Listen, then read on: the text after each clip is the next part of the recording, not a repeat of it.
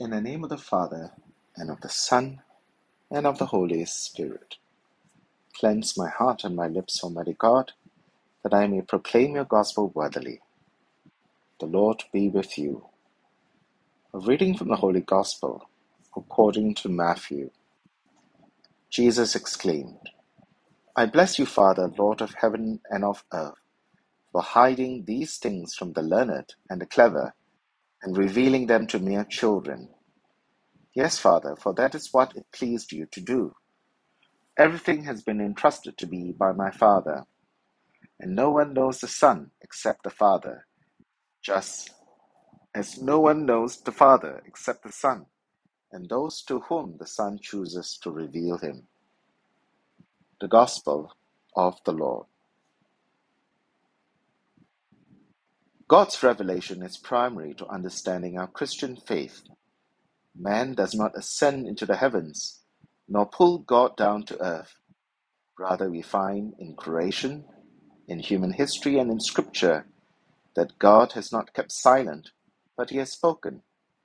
So if our God is a God who reveals himself, why would our Lord say that he hides himself from the learned and the clever? Here we have a privileged moment to listen in as Jesus addresses his Father in prayer. It almost feels like we, mere children, are eavesdropping on this wonderful conversation between the Son and the Father. The learned may find such a conversation trivial and beneath them, but not mere children. Children lap up every word and sentence. The learned here refers to those professionally schooled in the law, whereas mere children is a reference to the disciples of our Lord. In today's language, it would be a distinction made between the elite of academia, who seek to pontificate and dictate policies for the rest of the world, and then the deplorably uneducated, whom society disdains. But here's the paradox. God's revelation will continue to be hidden from the elite, but will be plainly clear to the simple. And the reason is this. The disciples' willingness to embrace the teachings of Jesus has nothing to do with their intelligence or level of education. Rather, the simplicity of their faith makes them ready recipients of God's grace communicated through Jesus Christ. This is because Jesus is God's perfect and complete revelation. Indeed, he is God. We can come to know the Father most intimately only through the revelation of the Son. Just by researching all the books contained in the greatest libraries of the world, or attending classes in all the most prestigious universities across the nations, will not guarantee such knowledge. In fact, those who think highly of their own education and vast knowledge would remain stumped when it comes to the knowledge of God.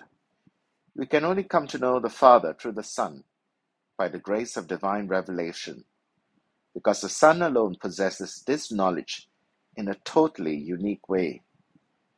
For the elites who look down on divine revelation as superstitious and inferior to their own knowledge, the knowledge of God will remain hidden from them. Their pride will be their downfall.